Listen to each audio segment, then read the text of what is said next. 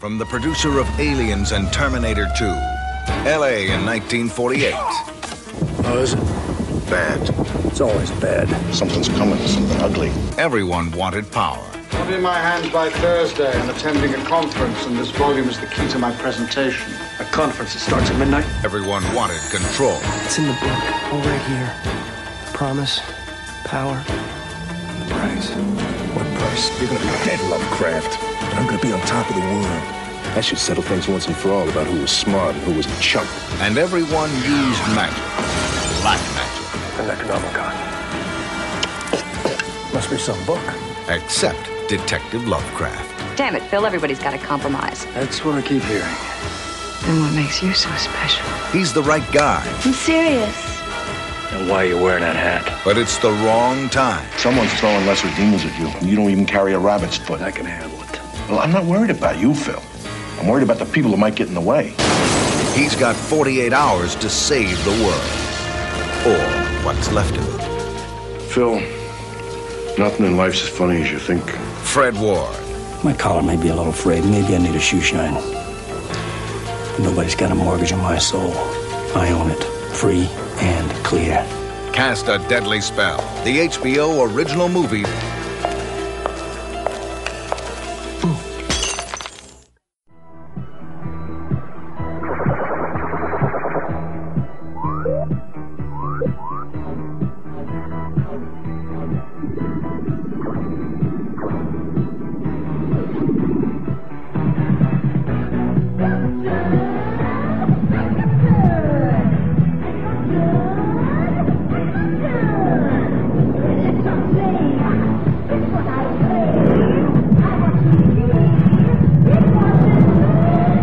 Radiodrome.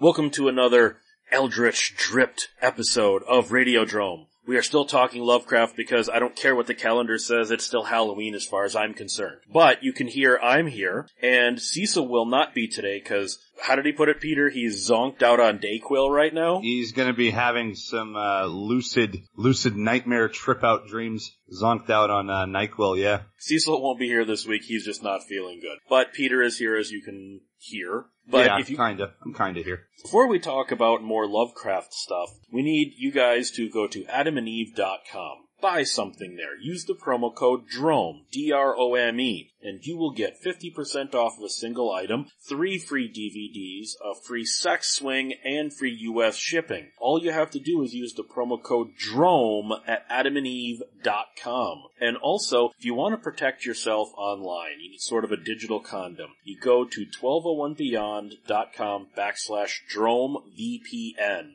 and that will take you to Nord's site. You have to go through the 1201beyond.com/DromeVPN, or we don't get the credit for it. But NordVPN will help encode your data. They will protect your data. You can use them to get around region locking. You can choose whatever server you want to look like you're coming from, whatever. You want to use NordVPN. But you need to go to 1201beyond.com/DromeVPN, and it'll help us out a lot. And if you do that, you'll get 75% off of a 3-year plan. That's only $3.49 a month for digital condom protection. It's worth it. So all that said, Peter, we're not going to talk about Lovecraft specifically tonight, although we are. Let's look at the influence of Lovecraft. Because we talked a lot about how his stories have been adapted over and over and over and over again. But let's talk about just the influence that he had. Because there are certain filmmakers and certain films that just, whether Lovecraft is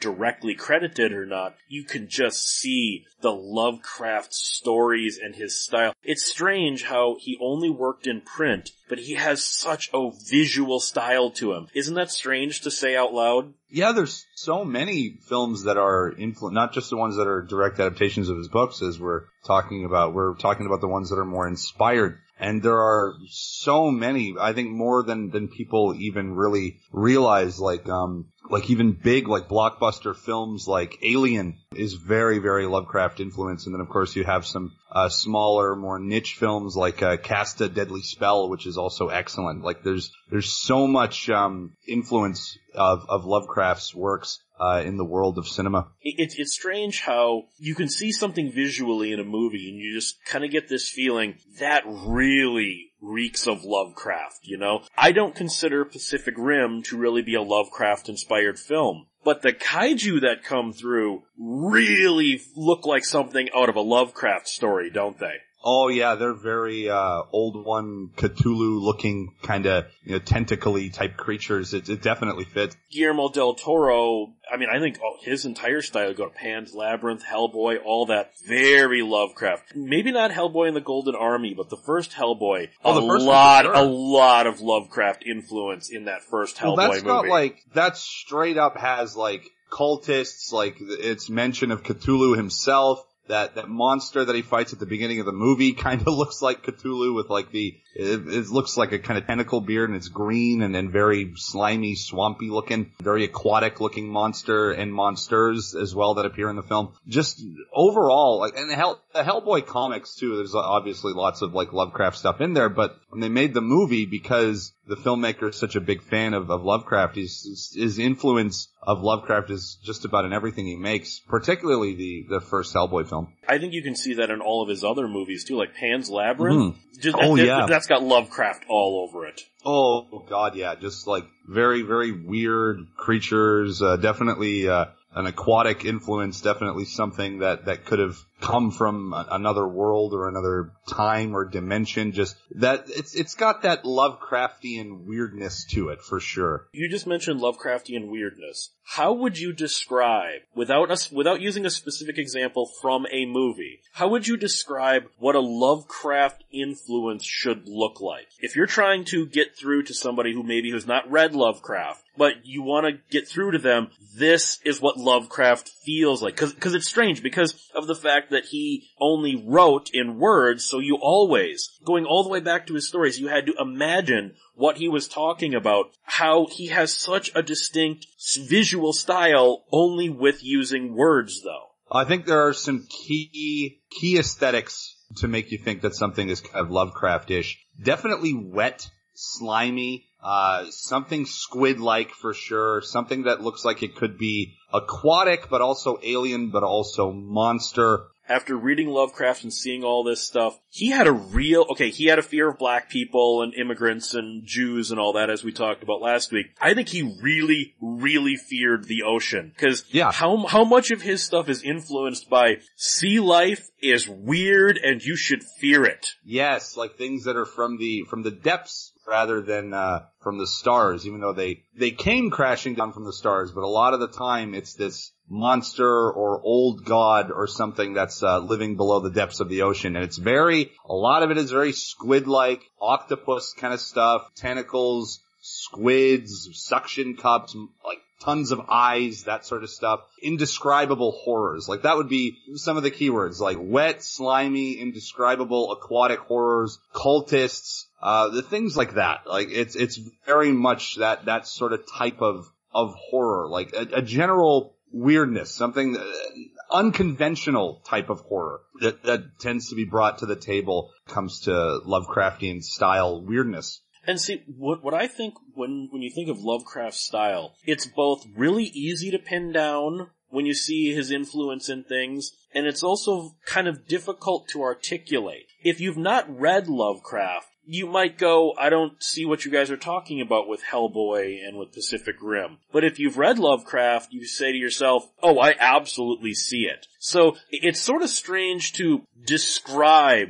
He has a unique visual style that is sort of all his own. Even going back to all that era of like Weird Tales and Amazing Stories and all that he was writing in the pulp era, he really had a different style than Robert E. Howard or Ray Bradbury, Sir Arthur Conan Doyle or anything like that. They were all telling horror, science fiction, fantasy type stories. Lovecraft's were sort of on another plane, no pun intended. There was a different aesthetic when it came to his works. There was a different narrative. There was something very unconventional about the stories he told, about the creatures that he wrote about the types of characters that he wrote about. even in ones that don't really delve too much into slimy, tentacle-ridden creatures, you also have that general weirdness coming from stories like Reanimator, or coming from stories, what's that one, Randolph Carter, that one where you don't even really see any monsters, but there's that like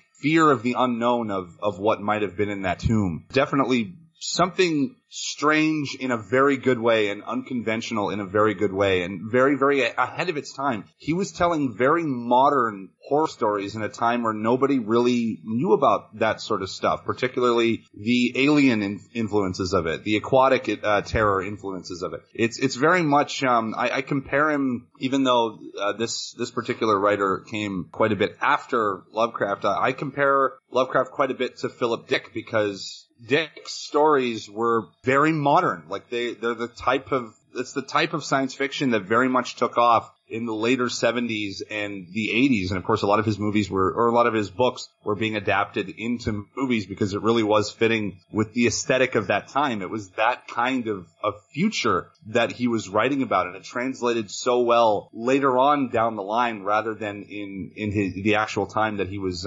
writing the stories. And I think Lovecraft, in comparison, is very similar, because I feel like not a lot of people really understood where that style was coming from, because it was so weird and ahead of its time for its time. One of his aspects is the unknown, and lots of movies use that. And I think that also does play into his racism and his xenophobia. What was he the most afraid of? The unknown. These people coming from China and from Russia and from Africa. These people, we don't know what they're bringing with them. We don't know if they have diseases. We don't know what they're going to do. He was terrified of the unknown, and that manifested in Cthulhu and Yog-Sothoth and all this. That comes through in a lot of the works influenced by him, like John Carpenter's The Thing. While it is an adaptation of someone else's book of Who Goes There, it really, stylistically, has a Lovecraft influence on it. One with the unknown, it does, yeah. But two with Rob Bottin's designs. Those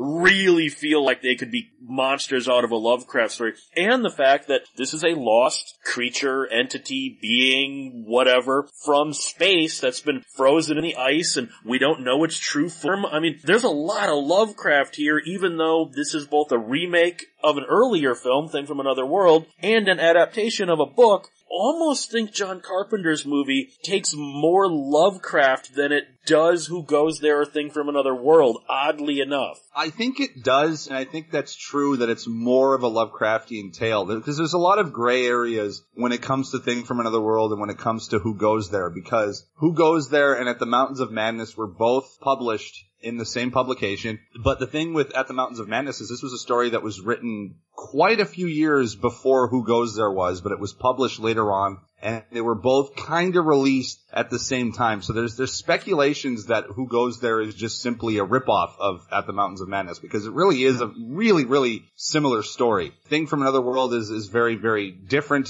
to either stories. It's barely really an adaptation. And then John Carpenter's The Thing, though claiming to be an adaptation of Who Goes There, really feels a lot more like a modern retelling of At the Mountains of Madness, particularly with the very old one-looking monsters, lots of tentacles, the weird shape-shifting, the strangeness, the tone, very, very somber and weird, and you don't really know what's going to happen next. It feels very Lovecraft. It feels like it's pretty much the closest we'll get to the most faithful of an adaptation of At the Mountains of Madness, because it just has every element that a good Lovecraft story should have. There's the feeling of isolation. There's the feeling of the fear of the unknown. There's the weird, sticky, wet, aquatic looking tentacle monster aliens. Like, it's a perfect Lovecraft story that seems to be masquerading as another story. Let's face it, was probably ripped off from Lovecraft. Well, what about something where just the influence can be seen, and that's all, and that's like The Mist? The Mist is a very Stephen King, I'm talking about the movie, but the movie is very much Stephen King in the characters and the way things play out, but when you see the monsters in it, they are straight out of a Lovecraft book cover. Oh yeah, those are old ones. They just look like old ones. Specifically, I'd be talking about that big, 8-legged not spider, but that giant building size thing he sees near the end. But big, because you only see like a little bit of it in the mist, but like you can see the tentacle beard, its grand size and stuff. It's very, very Cthulhu. It's very much what the old monsters, the olds and stuff, the way that they're described. It's very, very Cthulhu. But I mean, like, even the spider creatures that they encounter in the pharmacy. Oh, yeah. Or the like pterodactyl things that break through the windows to get the bugs. Those literally look like something that you would have seen on a collected edition of a Lovecraft cover. They look Lovecraftian. They're what you might imagine like some of those creatures that he describes might look like. Like there's the whole idea of like the Shoggoth and all this stuff. Like there's definitely like a vibe there that some of these are influenced of descriptions of certain creatures that are in Lovecraft's works. And The Mist is just overall, I think, fucking excellent movie. I think one of Stephen King adaptations to come out in more recent time. Oh, The Mist is an amazing film. This next one, I wasn't the biggest fan. I see why people liked it. I see the influence. There are aspects of it I like. But The Void just didn't work for me. I didn't like the setting. I hated all the characters.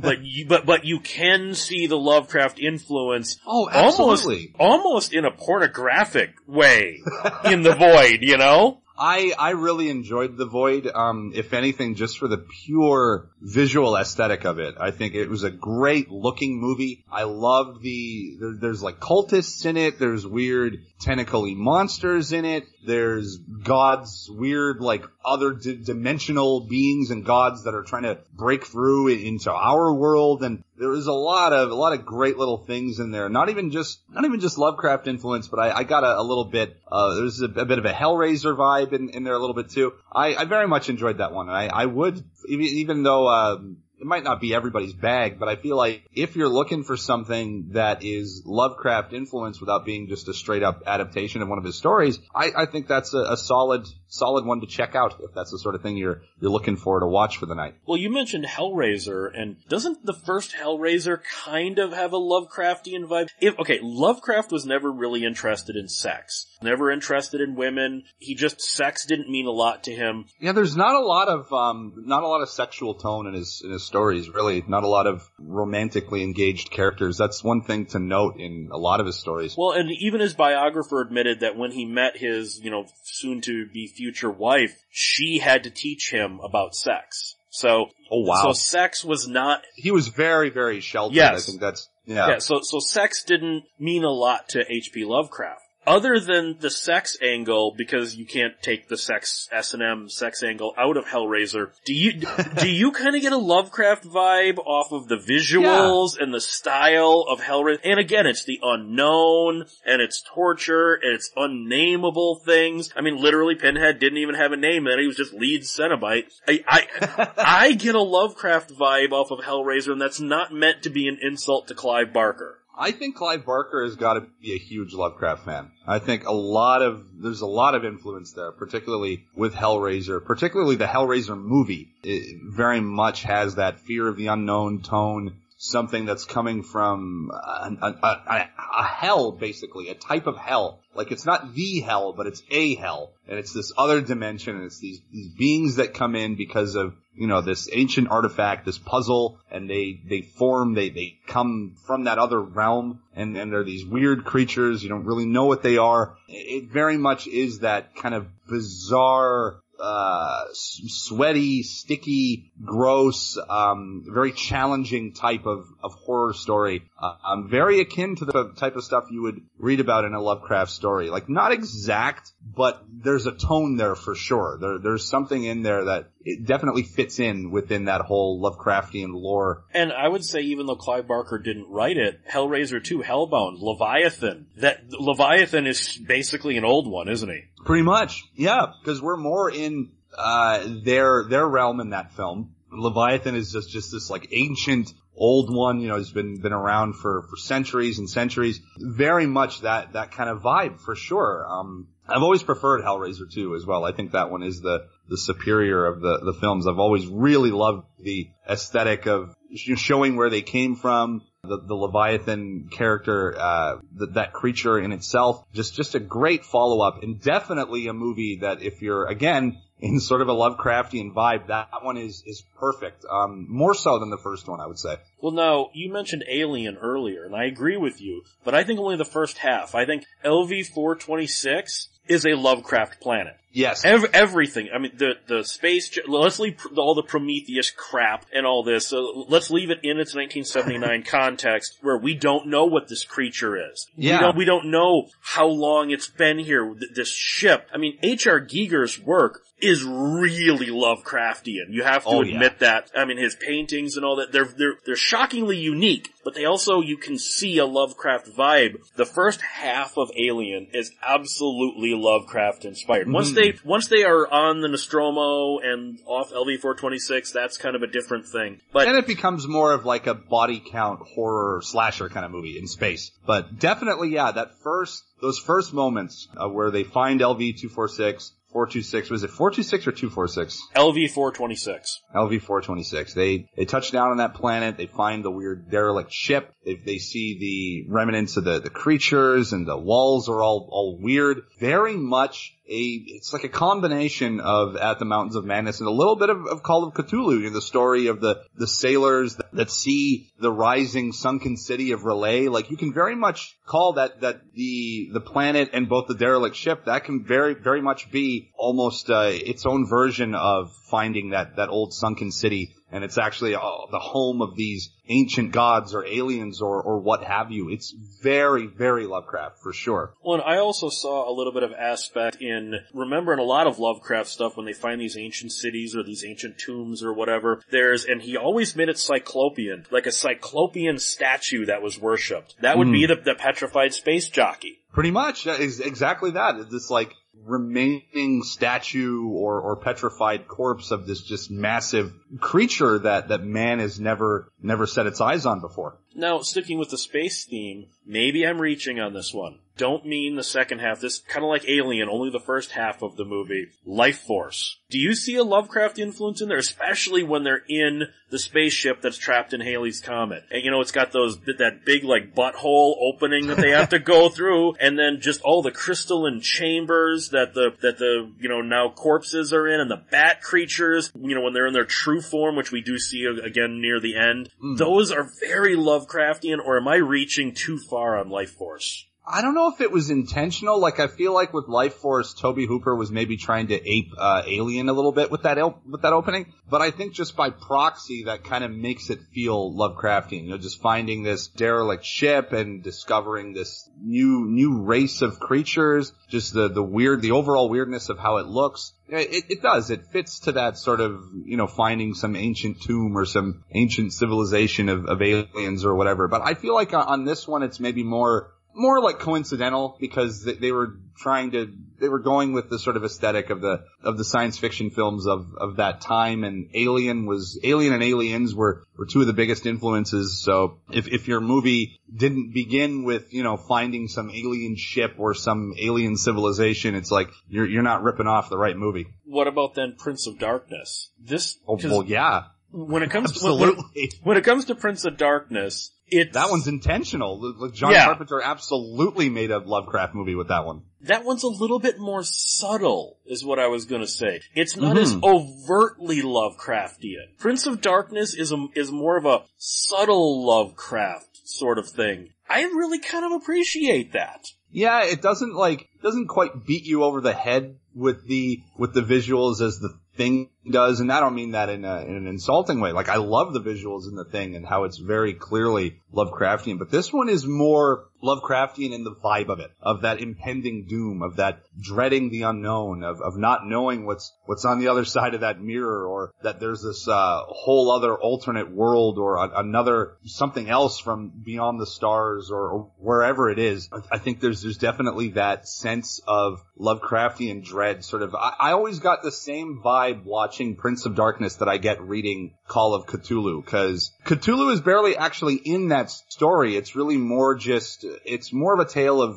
his worshippers, the cultists, that one account of the sailors that ran into Relay. A lot of it it's keeping that creature, that monster in shadows. Prince of Darkness very much has that vibe. Like, it's really, the way the story is told is this creature from the other realm is hinted at a little more as being like Satan or something, but you could compare it as well with, Cthulhu, and that there are followers and, there's those homeless people that basically get turned into like loyal worshippers of that creature that's trying to make it into our realm from theirs. It very much hits a lot of the same beats as a story like Call of Cthulhu does. Okay. What about then Event Horizon? Because Event Horizon I see as more of Hellraiser in space, but then if we go with that Hellraiser is Lovecraft influenced, I can kind of see it in Event Horizon, but even I think I might be reaching a little bit with Event Horizon.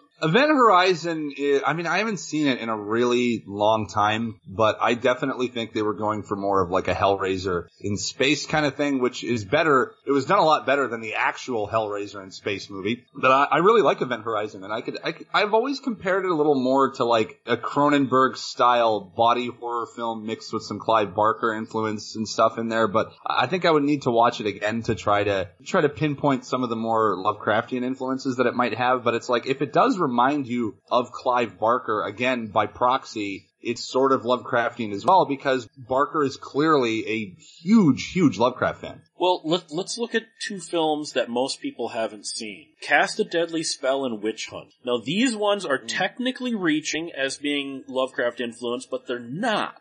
No, Cast a Deadly Spell takes place in the world of Lovecraft. To a degree. It's like, it's flat out a Lovecraft-like story, but not an adaptation, but like, what if all of the stuff in his stories were like, that was what the world was like, and you've got like private detectives that deal with supernatural cases. Everything is just normal, and nobody thinks anything is weird. Like, if it starts raining blood out of nowhere, it's just like, it's just another day in Lovecraft world. Well, cause that's such a fantastic concept. What the premise for Cast a Deadly Spell is basically an alternate history where instead of technology completely advancing, it takes place in the 1940s. And everything is magic. Everything's run by magic. Vampires and witches and spell books, these are commonplace. And our main character, played by Fred Ward, Howard Philip Lovecraft, private detective who hates magic and refuses to use it. But he gets pulled into a case involving the Necronomicon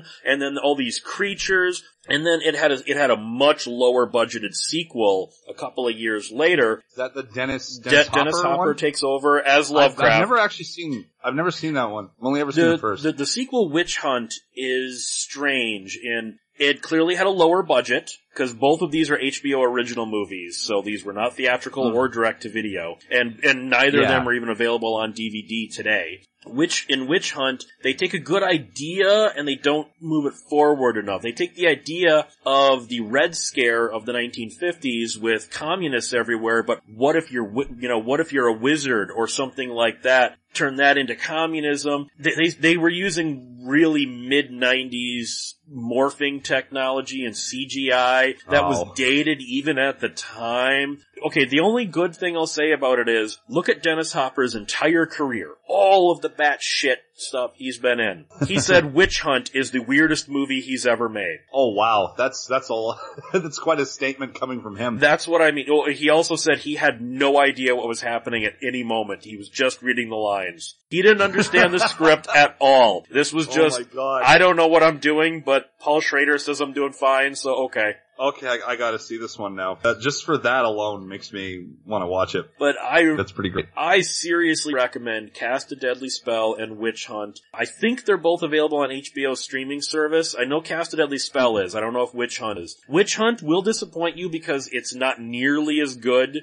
as Cast a Deadly Spell because, like I said, you can see how much lower the budget is. They put a ton into Cast a Deadly Spell. Yeah, you can really see all the money on screen. Like, it's a very grand scale feeling film. Like it feels like it should have been in theaters. Well, it wasn't, and nobody really watched it, although the few people that did, it got tons of great reviews at the time. Yeah, it's definitely got a cult following, I would say. Like there's the people that are into like Lovecraft stuff, like really into it, not just the Lovecraft meme kind of shit, like the ones that actually read the stories, that have seen the Stuart Gordon films, stuff like that. I think they're the ones that get a kick out of it and really enjoy Cast a Deadly Spell for what it is. The thing with Cast a Deadly Spell and Witch Hunt is Lovecraft even influences they're very serious in tone. Cast a Deadly Spell and Witch Hunt have a much more lighter, let's have fun with this sort of tone, and that might throw people off. Tone, for sure. Oh, it's absolutely satire. Absolute satire, yes. Mm-hmm. So I really recommend those.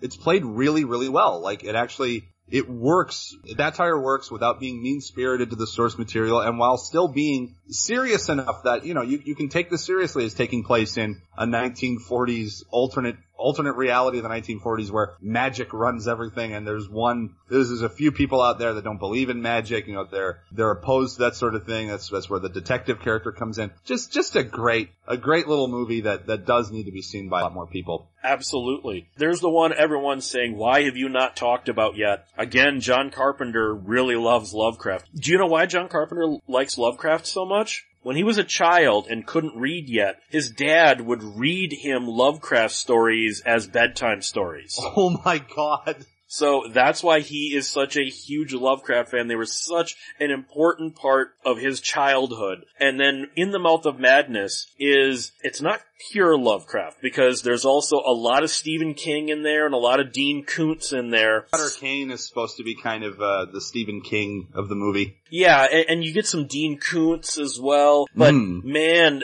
In the Mouth of Madness is almost a loving homage to H.P. Lovecraft for people and considering how it did at the box office and with reviews, who didn't understand Lovecraft. Yeah, it's definitely more in the cult film realm. Again, like Cast a Deadly Spell, the people who are really actually into Lovecraft, who have read his works, and have seen the niche level adaptations from the 80s and the 90s, they really appreciate this film. And it's a great movie. You can see all the influence in there. I love the graphic work done for the Sutter Kane novels. Like, there's so much eldritch horror influence there. There's so much Call of Cthulhu influence there. Like, you see creatures that very much look like Cthulhu and other old ones and Shoggoths and stuff like that. It's such an inventive, creative film. Like, all the best thing about Mouth of Madness to me is just the overall, the set design, the production design, the artwork done for the movie. It all creates this fantastic world within the film. This writer that's kind of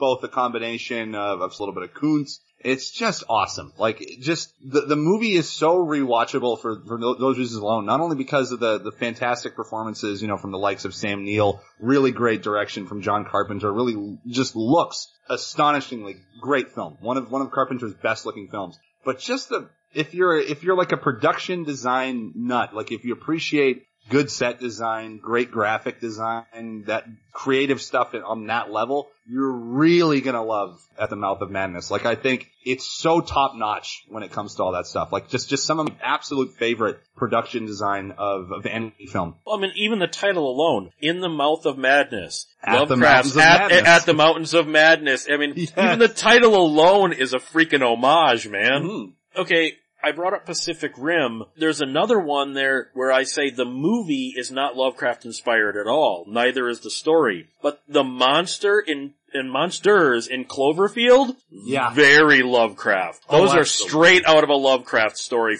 I mean, Cloverfield is a garbage film. The creature designs are straight out of an H.P. Lovecraft story. We kind of don't know where the creature comes from, so there's that fear of the unknown of it. There's also like smaller creatures that are attached to the bigger monster, and just, a very Lovecraftian feel to the creature that we see. I mean, I don't know if I hate Cloverfield. I've seen it once or twice. I didn't mind it too much. I feel like the sequel that wasn't even originally meant to be a sequel to it with John Goodman was far superior, but I feel like it does have that cool element of definitely having kind of a Lovecraft influence to it with the creature that's attacking the city. Now, this one, I see it.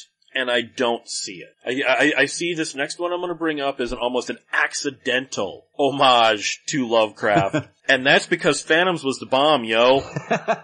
Phantoms, God, I haven't seen that one in forever. There are, you can see in certain aspects, you're like, okay, I'm getting a Lovecraft sort of vibe off this, but also a crap vibe off this too. That was, Affleck was in that one, wasn't he? Affleck was the bomb in Yes. Phantoms, yo. Barely remember anything about that movie. I remember he was wearing some like goofy cowboy hat in it or something, and he wasn't quite there yet with the kind of actor that he would eventually become. Peter, let's just say this is Reindeer Games acting level Ben Affleck. I liked Reindeer Games level acting Ben Affleck. Oh, screw you. It's Pearl Harbor Affleck that I have a problem with. Like I said, in Phantoms, you can kind of see it, but I almost think what is that's the like which what story specifically would, or aesthetically, I guess, what, because I haven't seen Phantoms in a while. What is the influence for that one? I haven't seen it since the 90s either. I remember something about maybe drilling or something, that they find this old ancient evil underneath the earth, and I'm like, okay,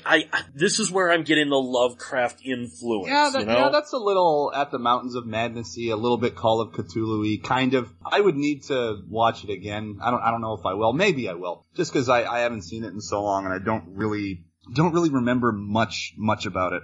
At first I said, this is a reach. I saw this on a list of somebody.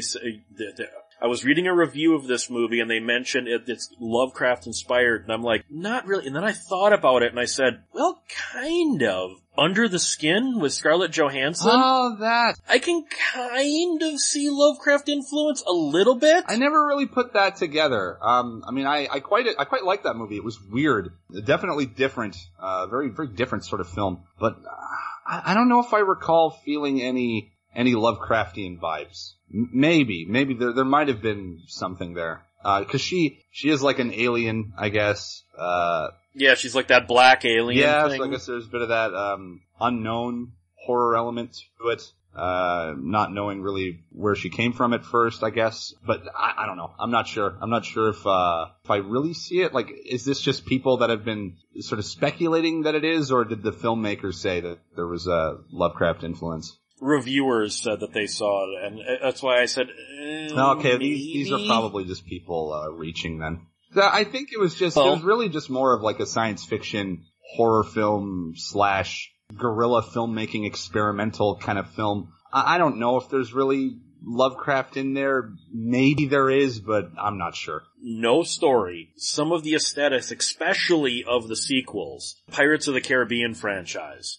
I can really see some Lovecraft influence with the Kraken and, was it, Davy Jones with the big tentacle beard and all that. I can kind of see some of the Pirates of the Caribbean, even like the zombie sharks in the later ones and that. I see some Lovecraft influence in at least the visuals of the Pirates. The Davy Jones character with like the tentacle beard, the sort of Kraken-esque character. I think definitely was, there was a Lovecraft influence there, because Lovecraft is described, or not Lovecraft, Cthulhu is described of having like a beard of tentacles and stuff like that. So it's kind of like a smaller scale version, or just like a wink and a nudge at, a little bit of Lovecraft influence there. But the movies, the Pirates movies as a whole, not really influenced by them, but I think that visual aesthetic of the Davy Jones, was it the Davy Jones character? It was like I think it was. I've only seen, I've never seen past 3. I've only seen the 2 and 3 I once. do recall an undead ghost pirate thing that had like squid-like features and was meant to be like half Kraken or something, but he totally looked like Cthulhu.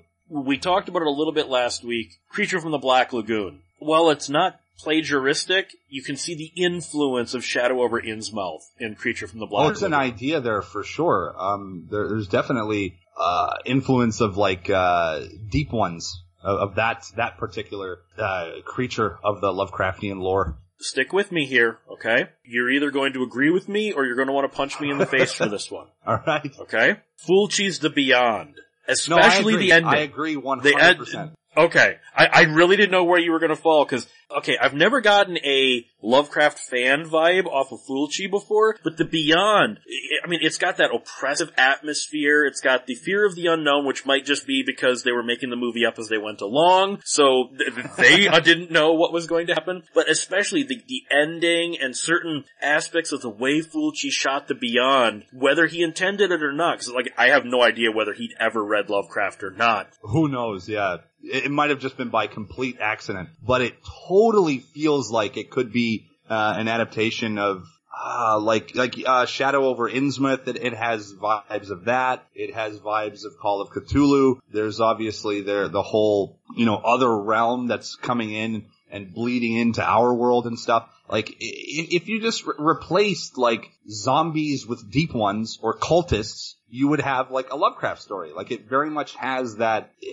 feel. It has the vibe of a Lovecraft tale. And when I watch it, I always kind of get a mood of Call of Cthulhu or Shadow over Innsmouth. And the idea of this, like, this ritualistic sacrifice that was done in this, like, old hotel, centuries or whatever ago, and it created this doorway into another world. It's very much feels like it could be a Lovecraft story. I don't know if it was intentional on Fulci's part, because with his stories, it seems like, storytelling wise, it's kind of just throwing darts at a board until it's like, yeah, we'll go with that. But I do think maybe he did read some Lovecraft and some Robert E. Howard and stuff like that. Because if you look at a movie like Conquest, like that's very Conan the Barbarian, like the original novels. It feels very much like that sort of storytelling. So I don't think it's very far and away that Fulci took a little bit of Lovecraftian influence for the Beyond and maybe some of his other movies. What about 1973's Messiah of Evil? This one is sort of like Prince of Darkness, I think, a more subtle Lovecraft influence. You can see it in the aesthetics, you can see it in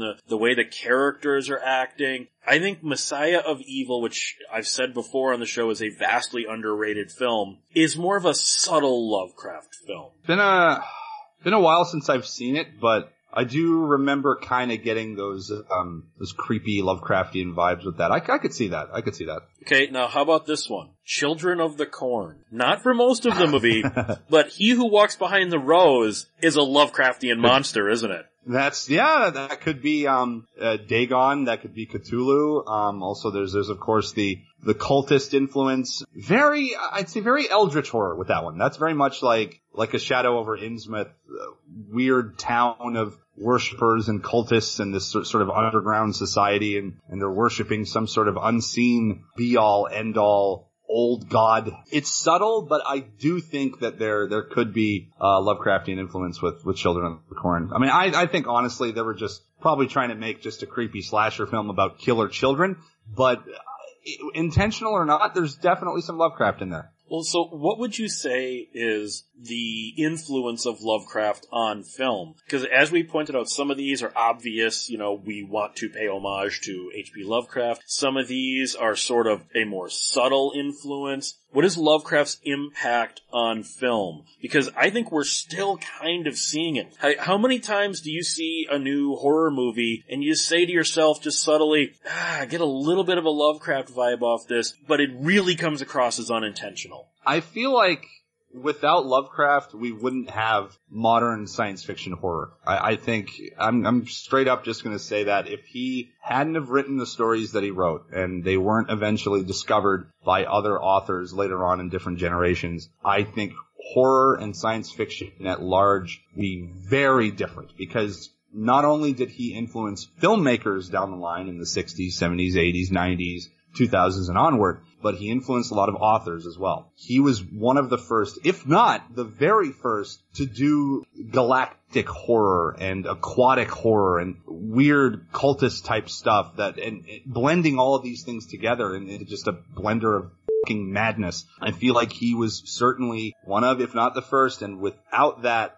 filmmaking would be very, very different, particularly with horror and science fiction kind of stuff, because as you said, we still see his influence to this day. That's how strong his works stand the test of time, because it wasn't just back then. It wasn't just the 70s, the 80s, the 90s. It still happening today. You still see Lovecraftian influence. People are still reading his stories. People still really like his works and are interested in his work. So I feel like his works have to be one of the biggest influences on the entertainment industry at large. Like, not even just movies, but heavy metal bands. You know, you've got Metallica, the frontman James Hetfield is obsessed with Cthulhu. He's made several songs about him. Dungeons and Dragons probably wouldn't have ever been made without influence from Lovecraft. You know, even Robert E. Howard's Conan novels, very, very Lovecraft influence. In fact, they exist in a world together. It's like an extended universe. They were sort of collaborating on that. So you've got so much influence of Lovecraft in not only movies, in books, in video games, in board games. So much. Like Magic the Gathering has a whole shitload of Lovecraft stuff in it. I honestly, Lovecraft might be one of the, if not maybe the biggest influence in show business, entertainment, everything. Like, I think without it, we would be living in a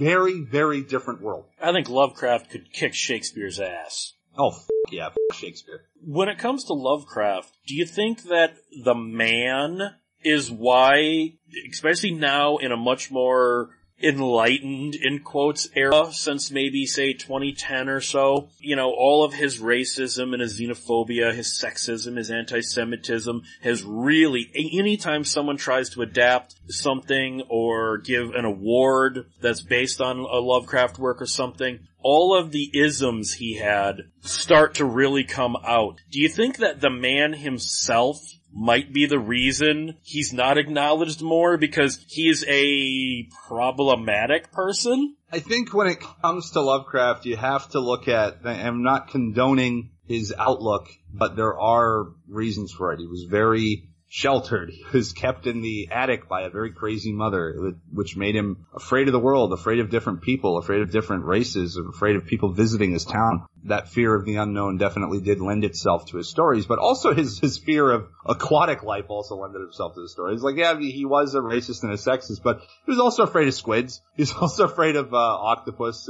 and different other weird aquatic life that people really didn't know a whole lot about back then, which very well also lended itself to his stories. I feel like you gotta look at the man's works and what it's done to influence popular culture as I went through the laundry list already, like, it's staggering when you actually think about how many things are influenced by H.P. Lovecraft. Like, it's ridiculous when you actually go through it. If you really sat down and decided to go through not only movies, comic books, novels, video games, board games, bands like musical artists, heavy metal bands and stuff. It's staggering what an influence he is. And whether he was a problematic person or not, and he definitely had racist tendencies and sexist tendencies. His work was amazing. It was influential and it continues to be influential. So to deny that by simply saying, oh, he was problematic, which, yeah, he was. A lot of people at that time were problematic and would not get along very well in today's society. But the work that he made still stands the test of time. More than quite a few other authors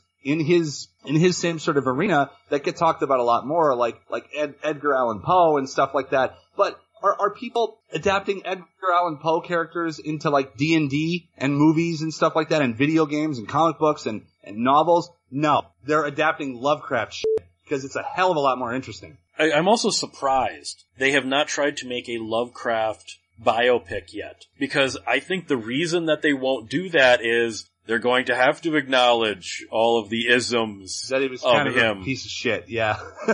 It would be difficult to make this man your hero in the story, you know? I think the closest they ever tried to do a Lovecraft is himself in a movie is the Jeffrey Combs Necronomicon film where Jeffrey Combs plays Lovecraft. And they don't really touch on his racism or anything. He's just like a writer, and it turns into an anthology horror film of Lovecraft-inspired stories. Which also makes me wonder, in this day and age with the anthology series coming back and all these streaming services, I can't believe, especially with not all, but I think most of Lovecraft's works being public domain at this point, how there has not been an H.P. Lovecraft TV anthology series, like on Shudder or Hulu. Yeah, I could see that. 2 years ago, Philip K. Dick got Electric Dreams, an anthology series where they just adapt his works. I really am shocked there hasn't been a Lovecraft one of those. But again, it might be that they're afraid of all the blue check marks on Twitter. Because if you tried to make a Lovecraft series, there would be all these blue check marks going, but then you're endorsing his racism and his anti-Semitism. Because that also does bring up a question of modern adaptations. If you're going to adapt a Lovecraft story, are you going to clean it by taking out the racism, or are you going to adapt it properly where the black people are just this side of talking monkeys? I can see the problematic aspect there, you know? Well, I mean, they've been adapting his works that way forever. I mean, if you look at Stuart Gordon's Reanimator, I mean, there's a lot of racism in the Reanimator story. They have completely excised that from the film, which is actually quite a fairly, it's true, it stays true to the story, but they have entirely excised the racist factor in there, because Herbert West in the story does not like the black people. I just wonder why in this day and age we have more Lovecraft influenced movies than we actually have Lovecraft adaptations. Because, okay, yeah, Del Toro's been wanting to make At the Mountains of Madness forever, but now Ron Howard's gonna do it, whether he screws it up or not, I don't know, we'll have to wait and see. You'll notice, when we talked about all those Lovecraft adaptations last week, almost all of them were direct-to-video or low budget. It's almost like big budget Hollywood is afraid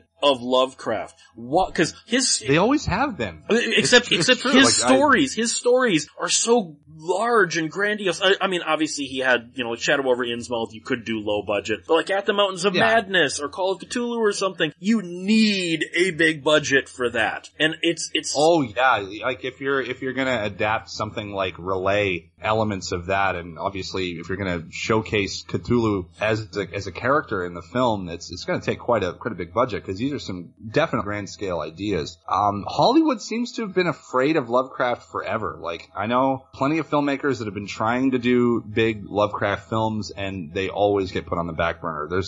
I don't know what it is about it. I don't know if it's about the man himself. I don't think that was really the issue with the 70s and the 80s, because I don't think they really knew as much about him at that point. But I feel like maybe they thought the content was just too strong, that there was something too abrasive and ugly and dusting about it, and that if you came to the boardroom with that idea, that you wanted to pitch an idea for a Lovecraft movie, it would just immediately get shut down. So you'd have these filmmakers that were kind of skirting the line a little bit. It's like, well, okay, John Carpenter's like, okay, well, what if I remade Thing from Another World and did it more of a true adaptation to Who Goes There? This old story from Weird Tales or whatever publication it was from. And then studio's like, oh, okay, yeah, sure, we'll let you do that. And then he goes and secretly makes a really solid adaptation of At the Mountains of Madness. I feel like that seems to be the only way to get your studio Lovecraft film made, is to pretend it's something else and not mention Lovecraft. Embrace Lovecraft. You don't have to embrace what he stood for, his xenophobia, his anti-Semitism or anything,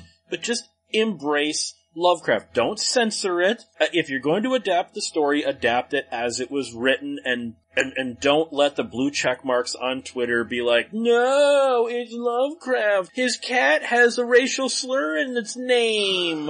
I still can't it boggles my mind that his cat was named that. Oh my god. But that also shows just how deeply rooted his racism was too. Oh yeah, he was very much, hardwired into that kind of thinking. And maybe it changed down the line because, sexism stuff changed a little bit because he ended up falling in love with a woman, and maybe some of the racism changed as well because she was Jewish. So maybe he had matured later on in his life. We don't really know. We only know about some of the accounts. And no, he actually did, because if you look at some of his later works, black people are actual characters in the story. Which is good. There are Indians. Yeah, he actually did sort of mature a little bit, and well, I mean, it's because he got further and further away from the original nest.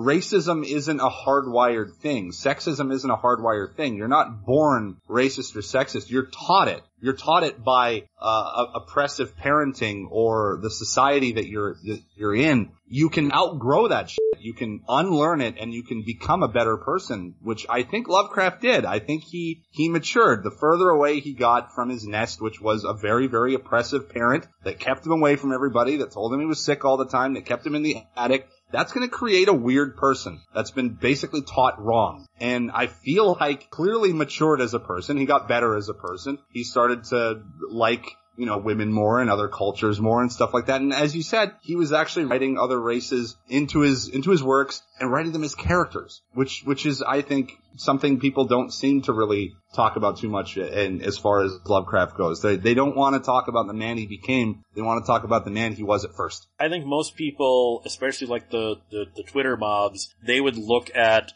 how many times he used racial slurs, or his poem, or the poem he wrote in 1912 on the creation of niggers. God. Because remember, to the Twitter mob, you can't change. Yeah. You're racist because remember when 3 Billboards Outside of Ebbing, Missouri came out, the fact that the character in that, Sam Rockwell's character, is a racist who learns why he was wrong and tries to change, they called that, you're trying to humanize racism. And it's like, do you people not understand? This is something that you can unlearn to.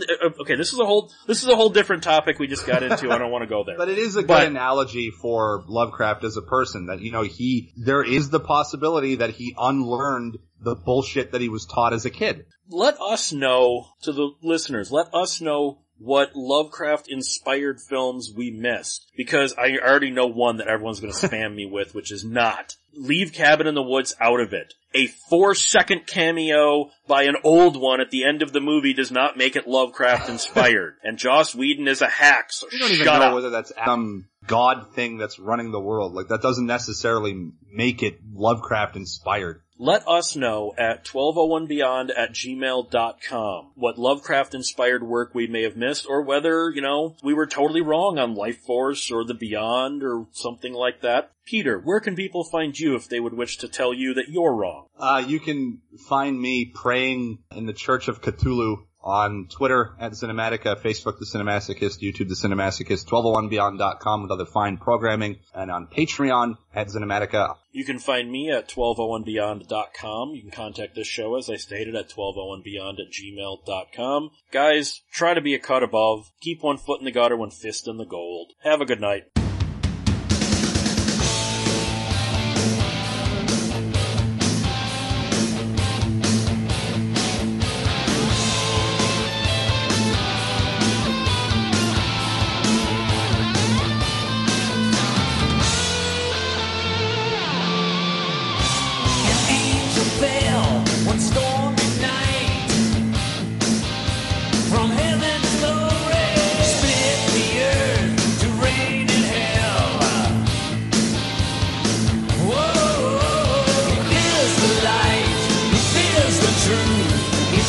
What's gonna be? He spits on life, he spits on God, he spits on death for you and me. Prince of Darkness studies the world with hungry eyes. Prince of Darkness, ready to baptize you in lies. Heart of evil, soul of blackness, Prince of Darkness.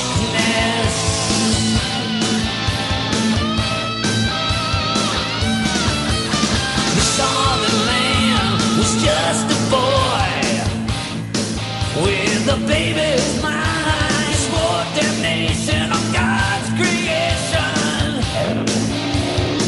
Whoa, he lives for hate, he lives for tears, he lives up to his name. He knew the light, he knew the one who was crucified in pain.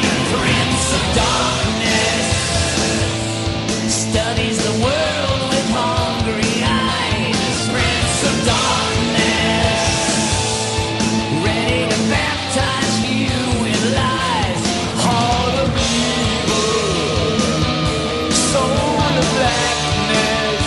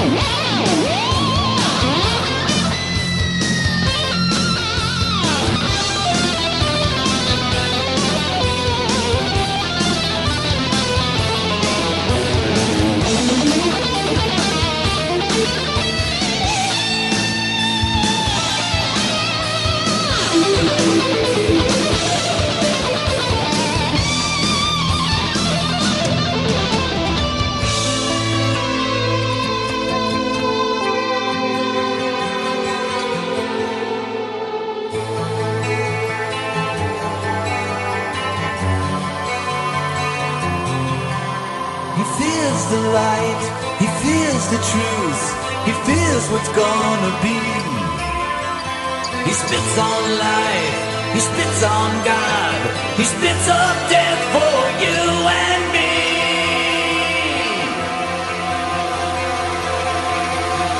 Prince of Darkness studies the world with hungry eyes. Prince of Darkness, ready to baptize you in lies. Prince of Darkness studies the world with hungry eyes. Prince of Darkness, ready to baptize you in lies. Of darkness.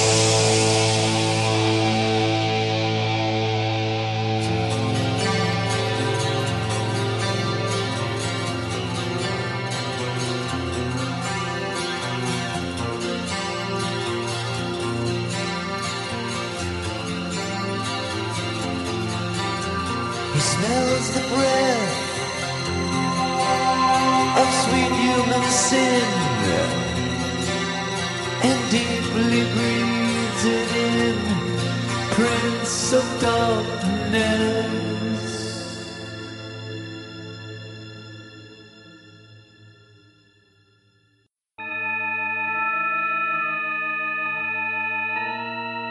Radiodrome is a 1201 Beyond production. Find it and other great content at 1201beyond.com.